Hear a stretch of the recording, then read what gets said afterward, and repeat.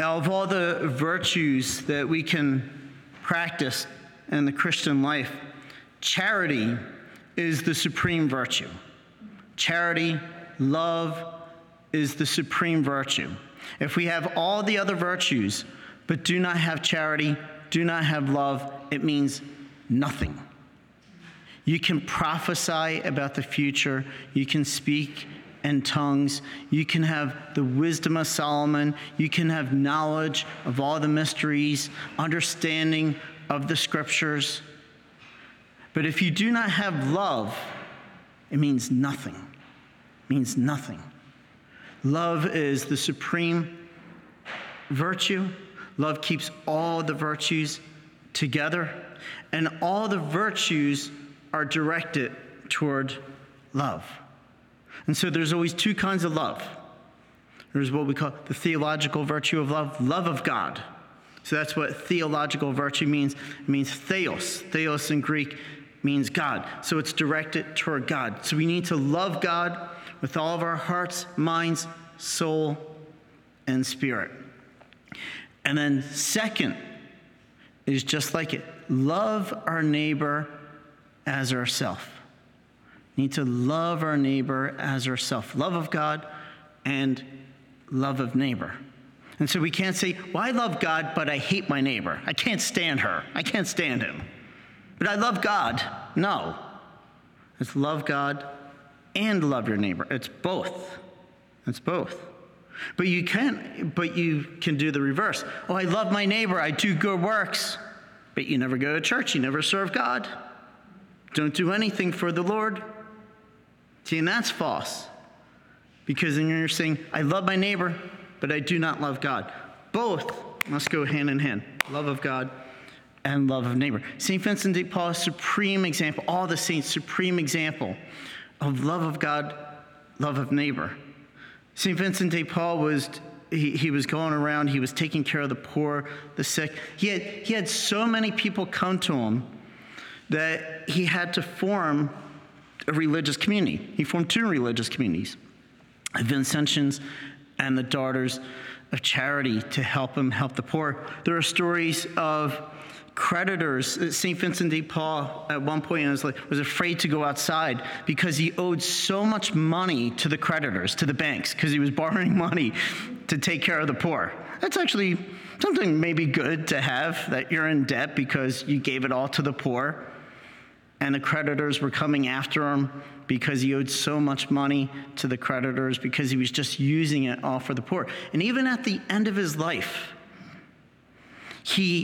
even though he gave to so many thousands of people, he still thought that he could do more for the poor. That if only he had a little bit more time to give to this person, to meet the needs of this person. The needs were overwhelming, were beyond his human capability and beyond his time on earth, what he could do. And that's why we have like the St. Vincent de Paul Society that continues his works of mercy, his works of charity to the poor. So that's a good example of charity. Now we come to the gospel today.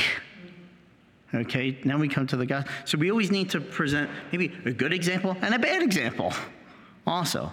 You need to see both. So Jesus, there's a turn in the gospel of Luke that happens. And the turn in the gospel, this must be in the third year of Jesus' mission. Because Jesus went to Jerusalem many times in his life, probably every year, for the pilgrimage feasts in his life. And his last 3 years of his life, his 3-year journey, he would have went to Jerusalem for the different feasts, for like Passover and the Feast of Booths. He would have went there as a devout Jew. But this time, his journey to Jerusalem is different. It must be in the last year of his life. Because it says, when the days for Jesus to be taken up were fulfilled. What does that mean? Taken up. What does that mean, taken up? It could mean maybe two different symbols. Taken up from above this earth on the cross. He's taken up on the cross so that he can fulfill his mission here on earth, which is the redemption of humanity, which is giving mercy to all the sons and daughters of God from the time of Adam all the way up until the last person on earth. So that could be his taking up. But his taking up could also mean not only the taken up from the cross, but Jesus' ascension, in which he's taken up into heaven, and he unlocks the gates of heaven for the saints. And the saints now go into heaven with Jesus. Which one is it? I don't know. Ask God. Ask God after this life. It might be both. It might be the cross. It might be the ascension. It might be both. It might be both. But there's a taking up of Jesus from this earth, in which he's going to fulfill his mission, especially on the cross, in which he's going to say, it is accomplished, or it is fulfilled. I fulfilled everything that the Father has given me. Then it says, I love the adjectives here, or the adverbs. He resolutely determined to journey to Jerusalem. He resolutely determines to journey to Jerusalem. Why is he resolutely determining to journey to Jerusalem? What awaits Jesus in Jerusalem? The passion, the cross, his rejection, suffering, sacrifice. He's going to sacrifice his very life for humanity. He's going to be rejected. He's going to go to the passion. And it's like he's running to his passion. He's determined to go to suffering. Is that different from most of us? How many of us run away from suffering? We run away when God calls us to suffer. No. I'd rather have an easy life. But Jesus, he resolutely determines to go to Jerusalem. He wants to suffer. I love what Bishop Fulton J. Sheen said. He said, Jesus was the only person who came to earth to die, not to live, but to die and to give his life as a ransom for the many. He comes to die, but not for himself. He comes to die for others. He comes to sacrifice his whole self. How many of us have that kind of love where we're willing to sacrifice our lives for the love of other people? Sacrifice our lives for sinners. Sacrifice our lives for enemies. How many of us have that supreme charity and love in our hearts of willing to give our lives for the love of another person? That was Jesus. Resolutely determined to journey to Jerusalem. Just that statement says a lot about the loving heart of Jesus Christ, his most sacred heart, of how much he loves us. And then as they're journeying, okay, and when they're journeying, they're always ascending up to Jerusalem. So you always go up to Jerusalem. And so they go through a Samaritan village. And the Samaritans and Jews were at odds. They were enemies. And he enters the Samaritan village, and they do not welcome Jesus. Do not want him to come into their village because his destination was Jerusalem, because the Samaritans looked down upon Jerusalem. They did not see Jerusalem as the capital, as the spiritual center. They had another place that was Bethel, that was another spiritual center. And so they did not welcome Jesus. They rejected Jesus, as many people do today. People say, I don't want Jesus in my life. Don't talk to me about Jesus. I don't want anything to do with Jesus. I don't want to go to church. And so people do not welcome Jesus in their hearts, in their lives. Okay? Now, what is the disciples' reaction? Think about this. This is the thing not to do. James and John, they see this, they see the rejection of Jesus, and immediately they're angry. They're angry at the Samaritans.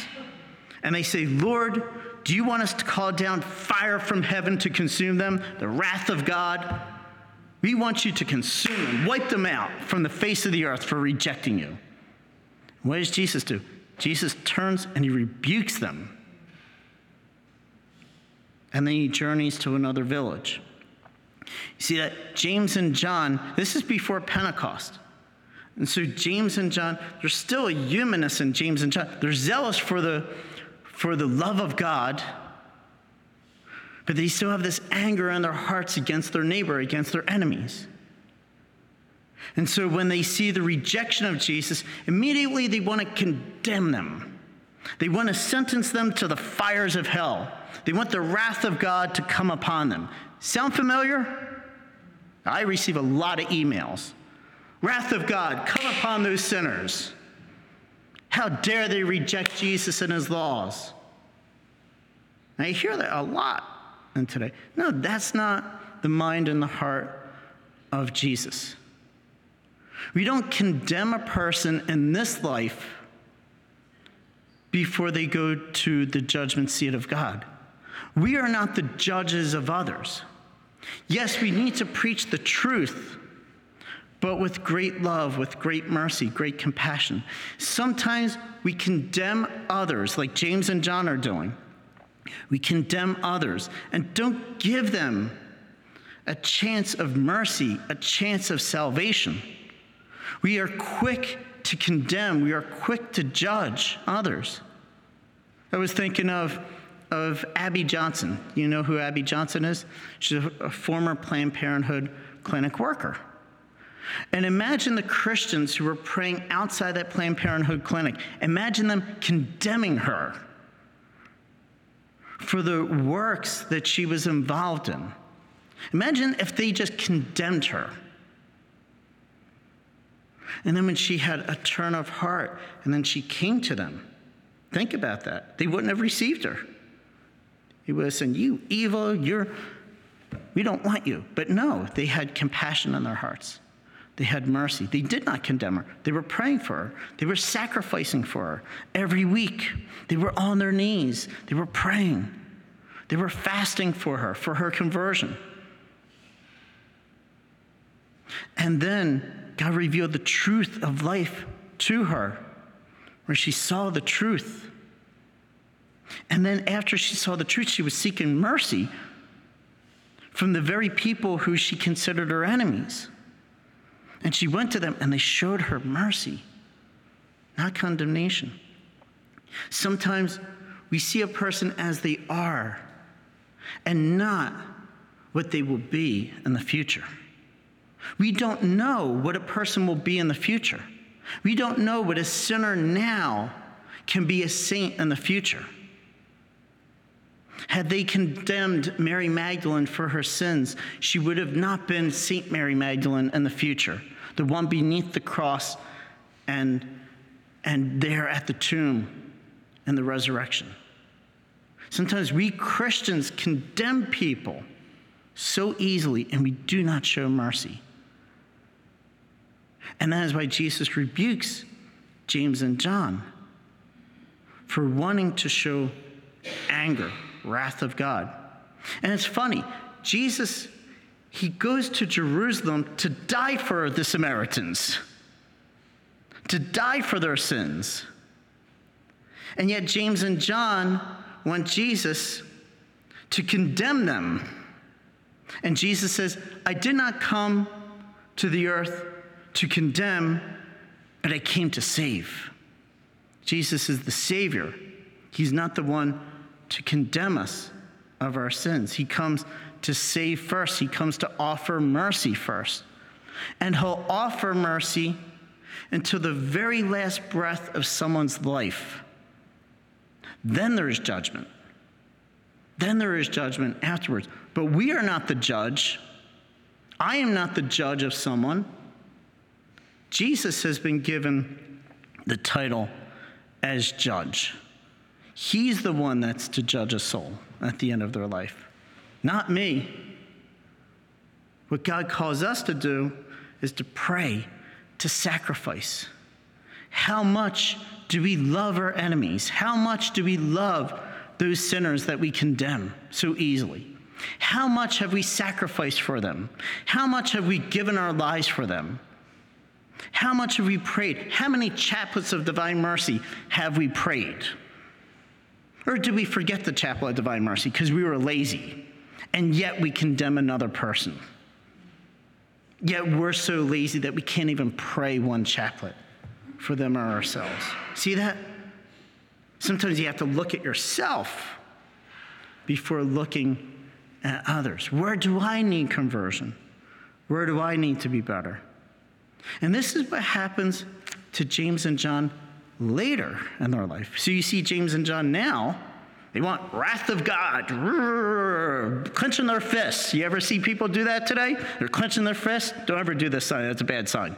It's a communist sign. If you ever do that, this is anger. This is wrath when you do that. Don't do that. Jesus never comes like this. He comes with his hands open, with showing his wounds, opening his heart and blessing. Not in condemnation, but in blessing. See the divine mercy image? It's a blessing. His hands are open. His wounds are open. And so James and John, they have a conversion later on. When John sees Jesus die on the cross, he understands the Lamb of God.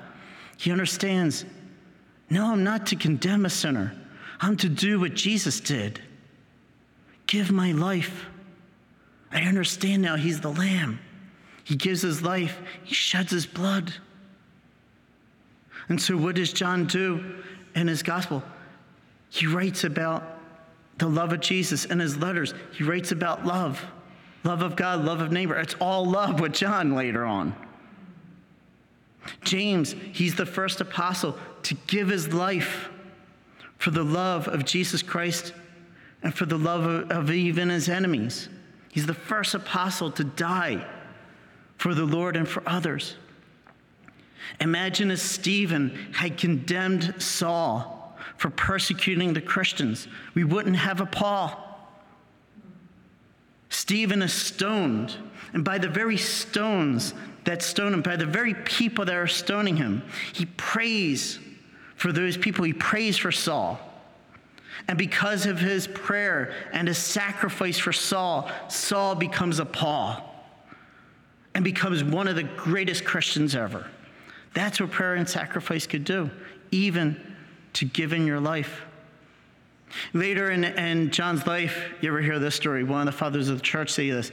When John is an old man, John lived a very long life. And John was the only apostle that was alive who saw Jesus.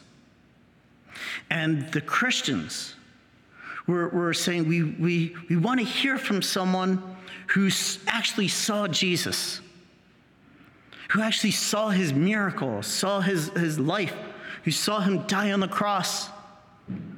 Because there were very few Christians around that had actually seen that. And so they wanted to hear from John the Apostle, and he was an old man at that time. And John couldn't walk, so they brought John out, almost on like a stretcher, to preach to the people. And the early Christians, they said, John, you saw Jesus. You heard him speak. Can you give us a word? Give us a word of what we should do as Christians today. And give us a word of what you experienced of Jesus. Give us something from Jesus. And John, when he was an old man, all he would say is, little children, love, love, love. That's all he would say. And he would say it with tears. And all the Christians were crying when they heard John and what he said. That's a different John at the end of his life. That's a different John than the John of the gospel. What we are right now may not be what we will be in the future. You see John here in the gospel, but then hear John later in his life, and it's all about love. It's all about love. The essence of the gospel is to love. Doesn't mean that we don't have to preach the truth, but always preach the truth with love and without condemnation, without condemning your enemy. You can condemn the sin, but don't condemn the sinner. Love the sinner. Love and show great mercy. And showing great mercy will lead the sinner to the truth and lead the sinner to conversion. Love, love, love. That is the essence of the gospel of mercy. Are you a Marian helper? Join our Spiritual Benefit Society and start sharing in the graces of all the daily masses, prayers, and good works of Marian priests and brothers all over the world. Sign up is free and easy. Simply visit micprayers.org. That's micprayers.org. Thank you, and God bless you. Please follow or subscribe to this podcast to receive the latest episodes and updates. If you have been blessed by this podcast, I invite you to leave a review. Reviews greatly improve our podcast ranking and will help spread this podcast to other people throughout the world. Are you enjoying this podcast? I invite you to listen to more shows brought to you by the Marian Fathers of the Immaculate Conception. Join us daily for enriching spiritual content, which will help you on your journey with Jesus Christ. Simply visit DivineMercyPlus.org for a complete list of our shows. That's DivineMercyPlus.org. Are you a Marian helper? Join our Spiritual Benefit Society and start sharing in the graces of all the daily masses, prayers, and good works of Marian priests and brothers all over the world. Sign up is free and easy. Simply visit micprayers.org. That's micprayers.org. Thank you, and God bless you.